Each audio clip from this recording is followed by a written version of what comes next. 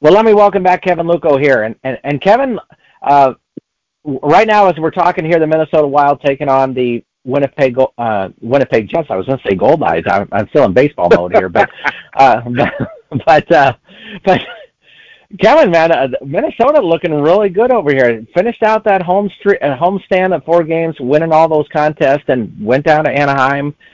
Got a victory there. Lost at San Jose before the Christmas break, but winning against Winnipeg here tonight. This club's really starting to finally get some things going here.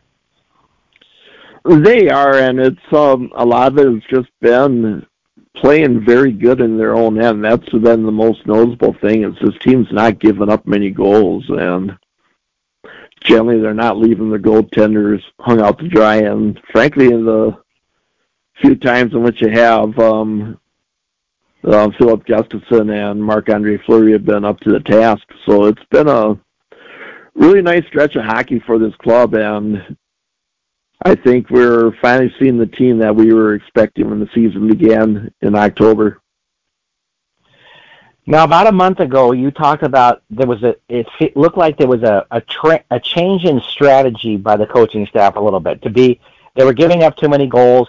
They weren't winning those 6-5 games, and that they needed to be tougher in their own end. That 4-game homestand, if you take the 3-0 victory over Vancouver on the road before they get home, then they give up 1 against Edmonton, 1 against Detroit, 1 against Chicago, 2 against Ottawa, and then 1 against Anaheim once they get back on the road. So you're looking at 6 goals in 6 games. I mean, that's an impressive turnaround for this club that to be honest with you, I didn't see them being able to play that kind of defensive style. That they really bought into it, though.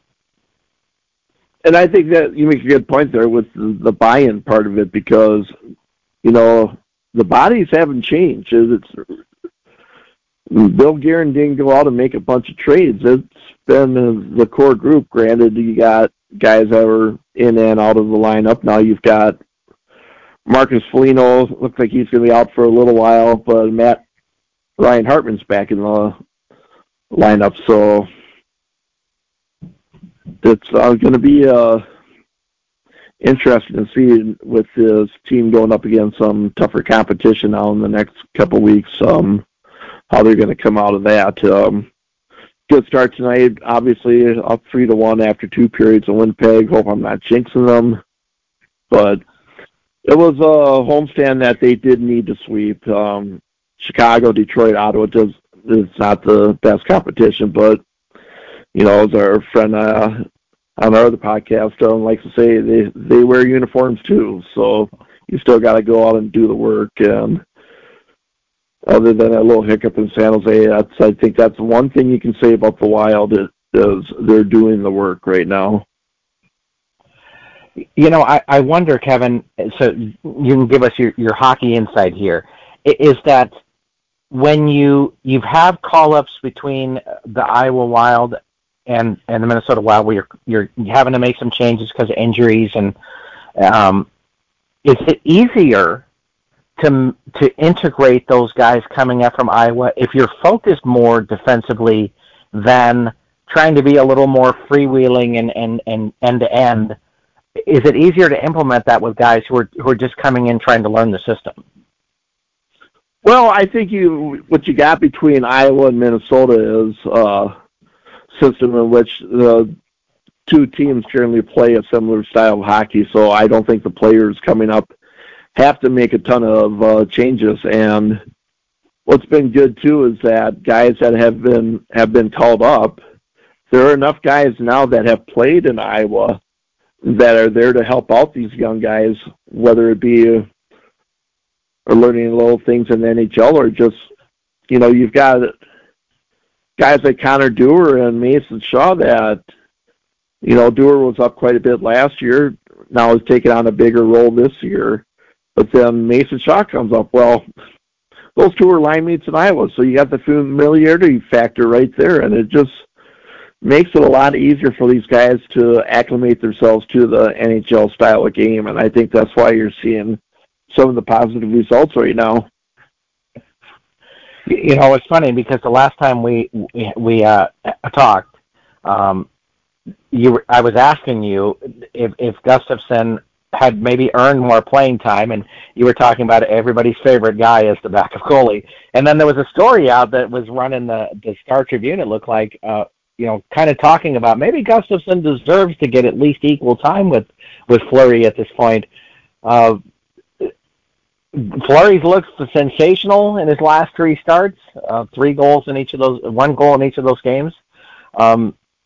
Is Gustafsson going to get a lot more playing time with this team, or how do you see that playing out? Well, I think as you're getting into the meat of the season, too, where you're getting more back-to-backs, I think you'll see Gustafsson playing more often than those. It seems, the observations made by the local media that Gustafsson's also being fed games against some lesser opponents, too, where they know it's going to be easy for him to have some success and carry that on to the next game, too. So I think he's proving that he's getting comfortable with his new team, and he could be a very, very effective goalie when they need him. He gave up 4 goals in the loss to San Jose, but had given up 3 total in his previous 3 games. So yeah, he was left out to dry a lot in San Jose, too. If there was a game lately where you just want to take the game tape and throw it in the garbage, I think it would have been the San Jose game. It seemed like the team was looking forward a little bit too much to the holiday break, where San Jose was a more desperate team at the time. So they enter into the Christmas break, Kevin, 19-12-2, tied for 3rd place with Colorado. A club that all of a sudden looks like they're, all of the pieces are starting to finally come together. I thought that break came at a bad time for them, to be honest with you, but looking a lot better than what we have seen recently. And as you see them heading forward now, as you talk about they're leading Winnipeg. They have Dallas on Thursday night, and then travel to St. Louis. Tough week ahead for this club, but division opponents. So what are you looking for the team during the week here? I think there's a point made today, too, that there has not been a lot of divisional games for Minnesota thus far this season. So I think we'll see. We'll have a little bit more of a barometer on exactly how this team is going to stack up in the Central by the time this week is over with. You get a Dallas team that's playing very good hockey right now, but Minnesota beat them earlier this year down in Dallas and have generally played them very well in St. Paul, so I can see them coming out with a good result that night. St. Louis seems to be a team Minnesota can't seem to handle very well. St. Louis has been a very streaky team this season, but it never seems like the Wild play St. Louis and St. Louis is struggling. It always seems they catch St. Louis at the wrong time, and it looks like that might be the case again on Saturday night as the Blues are playing better hockey. Jordan Binnington seems to be settling down a little bit after being shaky earlier this year. So it'd be tough to go down there and get points, but they just got to remember what's been giving them some wins in the last few weeks and just try to play your own game and see what happens. You're talking about haven't played a lot of games within their division. Practically all of January, with the exception of 1 game against St. Louis and 1 game against Arizona, our team's out east. I found that scheduling kind of interesting for them. Games at Philadelphia, you're traveling to New York to play on both those teams, and Buffalo as well, going to Washington, Carolina, Florida, Tampa Bay. Tampa Bay comes to St. Paul. Very interesting schedule for this team. How do you think that benefits or hurt this club with so many Eastern Division opponents like that? Generally, though, with the NHL schedule, if it's reciprocal, where a lot of those teams that are coming in St. Paul in January will also make stops in Chicago or St. Louis or Winnipeg also. So I don't think there's any effect either way with that. It's something every team in the division will be going through. Well, I think that's going to be a very interesting month for them. I think a lot of people are going to be talking about, trying to be positive about a potential Stanley Cup matchups out there. So I realize that's a long way to go, but you're going to get to see some talent of teams that you might be facing when it comes to that point of the year. And Tampa Bay is obviously going to have a talk. Carolina is going to be a team people are going to be touting about. The Rangers are having a pretty good season. Washington, Florida. So, maybe you are looking at a potential, I guess, Stanley Cup playoff out there. Well, this is Minnesota. Let's get through round one first, and then we'll go from there. I agree with you. Let's drop down to the Iowa Wild, Kevin, who, had 2 big victories in Rockford, then come home and drop 5 straight heading into the Christmas break. And unfortunately, going to have 2 against Colorado coming this week as the Eagles come to town. This team is really hard to figure out, Kevin. We talked about the Minnesota Wild were having trouble playing at home and winning games. This Iowa Wild team just cannot get it together on their own home rink. I don't get it. It's been pretty frustrating to see, too, as when you're in a market like Iowa where there's just so many other sports going on, you have to, I don't want to say put on a show for the home crowd, because I think sometimes then you get away from what you need to do to win games. But if they're going to have crowd support down there, they have to start winning some games in front of them to get people to come back. And I don't know what it is. I don't know if they're a little too comfortable when they get home or what, but there just have not been the results from Wells Fargo Arena like we would be hoping for. One of the biggest problems for this team has just been the inability to shut down opposing power plays. Manitoba scores 2 power play goals in the first game of that 2-game set. They come away with 3 more, excuse me. Oh, it was 2 more. I'm sorry. 2 more in the second game. It's just right now, special teams has been a spot where Coach Tim Army has just been really good, but this club is just struggling to shut down that opponent power play right now. Is that a struggle that's occurring because guys are moving up and down between Minnesota and Iowa, so you don't get that kind of consistency on your top penalty killing unit? Or are teams just figuring something out about Iowa and they're beating them with that? I don't think there's been a lot of player movement that would affect the penalty kill. It could be a thing where maybe they just need to try some different personnel out there. That could be a thing, and maybe there's not the depth right now because you don't want to be playing your frontline guys on the power play and on the penalty kill, because then you're wearing out your top-end players, and maybe your guys on your third, fourth line aren't suited for penalty kill action. So, it's a lot of factors that go into it. Tough performance by both McIntyre and Wallstedt in those games.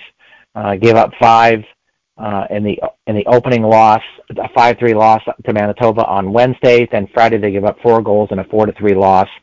Wallstedt, I thought, looked a lot better on Friday night than McIntyre did on Wednesday, but same result, 0-5 in their last 5 games here at home. Colorado coming to town. Eagles, maybe the best team in the AHL right now. This could be a very tough end to the year here as this club's trying to get things going. They're definitely not catching Colorado at the right time, that's for sure. That's, you'd like to catch them as you're playing good hockey yourselves and not looking to try to break a slump. So, but maybe this will be the kind of games that will get their attention back and get them focused on what they need to do to start winning some games before they start dropping too far in the standings. Iowa Wild 11-13-4. They are in 5th place in the Central Division, currently 7 points behind Rockford, who's in 4th. The Colorado Eagles at 18-8-2. They have the top record in the Pacific Division.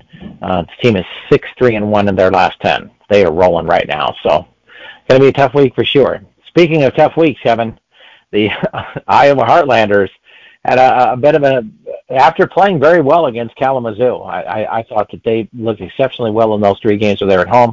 Traveled to Kansas City before the Christmas break, come away with 1 goal in each of those contests. They're in both games, and I think right now we're just talking about this team trying to find ways to to stay relevant in a lot of these contests, and I think they're doing that part of it at least. And you take that as a positive sign too, that they're, as you said, staying relevant. But at some point, you have to start winning some games and start figuring some stuff out with your personnel. And if you think you need to make some moves, well, it's the ECHL. That seems to pretty much be a daily thing. So it'll be interesting to see what direction the Heartlanders will go in as they come back from holiday break. So Wednesday night, scoreless tie through the first period. Luke Morgan scores twice in the second. Iowa able to cut that deficit down to one when Zach White scores an even strength goal at 14:43. But two empty net goals in the last 1:18 give Kansas City the 4-1 victory. Clearly, the score is not indicative of how close this contest was. Got a great performance out of Hunter Jones, who looked very good for this team right now, and I feel like he's finally putting things together for this club. Excuse me. Stopped 19 of 21 shots, played very well for the team. We've been talking about that they needed to maybe say to this guy, hey, look, you're going to be our guy. We're going to have you in net for most of these nights. We're asking you to go out and prove yourself. And I feel like he's stepping up to that challenge right now. It's been encouraging to see it. As a guy that's a second-round pick, it's somebody the organization has invested a high draft pick and probably some decent money into developing. So it would be nice to see a return on investment, so to speak. On Friday night, they lose.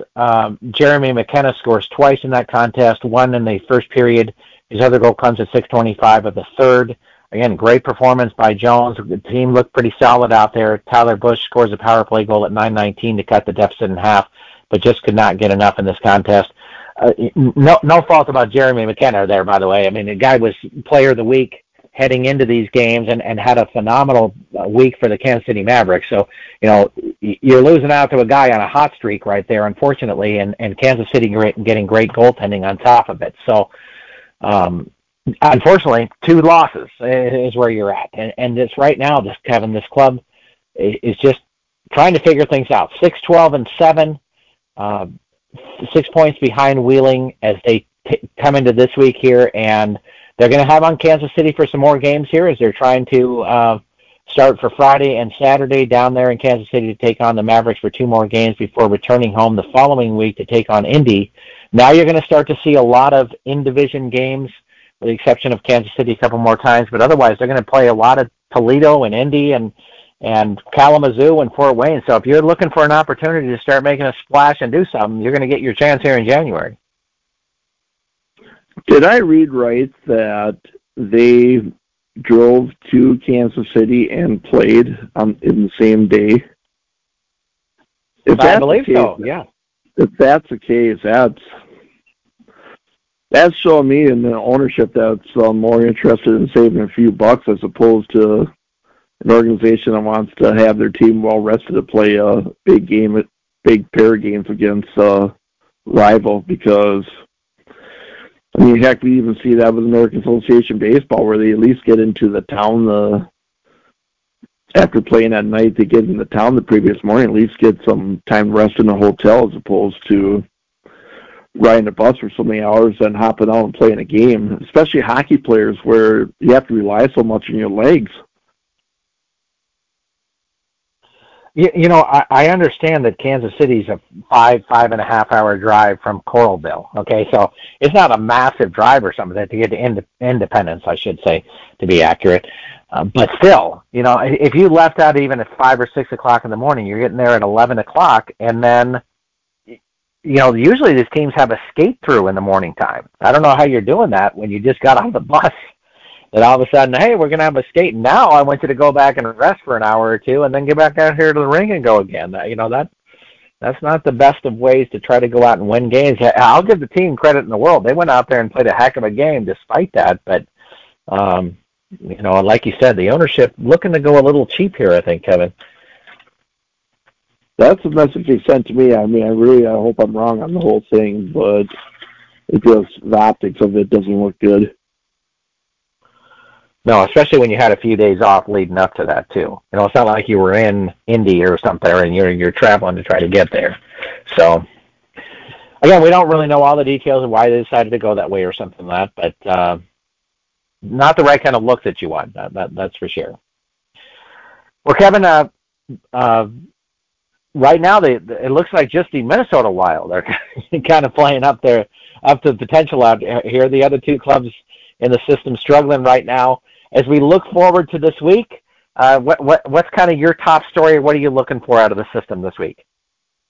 I think the top story's got to be with the big club in how are they going to match up with teams in the Central Division where they're just really big games where when you're gaining 2 points on the teams that are in front of you. So it's just huge for this team to play good hockey and try to make some noise within the division and further bolster their confidence.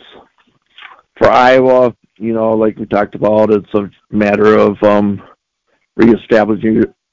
reestablishing your game on home ice and giving the fans something to cheer about and come back to see again. And for Heartlanders, matter going out and just find your game, winning some games, and getting back in the playoff chase. Well, Kevin, as we're heading into the New Year's here, if I remember correctly, the Winter Classic was last year or the year before at Target Field? Just last year. Last year. And despite unbelievably record cold temperatures, and Kevin not feeling well, he was out there enjoying the game in person. So Kevin, for fans out there, what's outdoor game, NHL contest, bitter cold like for fan to enjoy? The cold was absolutely miserable. If you don't have people surrounding you, it doesn't matter how many layers you got on, you are cold and miserable because you're not up and moving around, and that's a huge issue. As far as, if that night, if it would have been like 25 degrees out, it would have just been perfect because surprisingly, the way the rink was set up where your goals kind of ran from out beyond first and third base, you could actually see the game pretty well, like in the upper deck if you were upper deck center ice. So that wasn't an issue. The issue was just the whole trying to deal with the weather thing. And it was even worse having it at night. But, and you could spread this to NFL football. I was talking with my father-in-law about this. It just seems like, NFL, NHL, it's like they want to have that picturesque game with a little side story about how cold it is or if it starts snowing. They want it to look good on TV as opposed to having it comfortable for the fans that pay the big money to come out and watch it. So, to me, I will not go to another Winter Classic game again unless I get like last minute tickets and know the weather's going to be decent for it because I don't, no matter how good the view is, if you're not comfortable sitting there, it's just not a good thing for a fan. Yeah, I think it's one of those things that people want to say they were just there. Hey, I got to enjoy it. I was out at this big game or whatever, but being just there wears off, I would think, really, really quickly, where you're like, okay, it's just too cold for me to be a guy sitting out there watching a hockey game. It is. It really is. It's one of those, yeah, okay, I can say I did it, but, yeah, it didn't make my life any better, and I don't think if I would have won, it would have made it any worse. Well, of course, there's always been that fear of missing out. So, but yeah, I see like some commercials that, well, last year was, last year it was just miserable. There was no better way to put it. There was nothing romantic about it in my eyes. If it was a better night out, I think they put on a really good show, really nice production, but I just think everything got overshadowed by how incredibly cold it was. I can believe it. And wasn't unfortunately plenty cold this year in Minnesota as well. So Kevin had sort of a deja vu with even wasn't out the game. It was still plenty cold for him this week. So, but a lot warmer inside. The weather on New Year's Day is supposed to be around 25 degrees. So of all the years for it to be miserable, it has to be when they have an outdoor game. Well, Kevin, thanks for joining us this week. My pleasure as usual.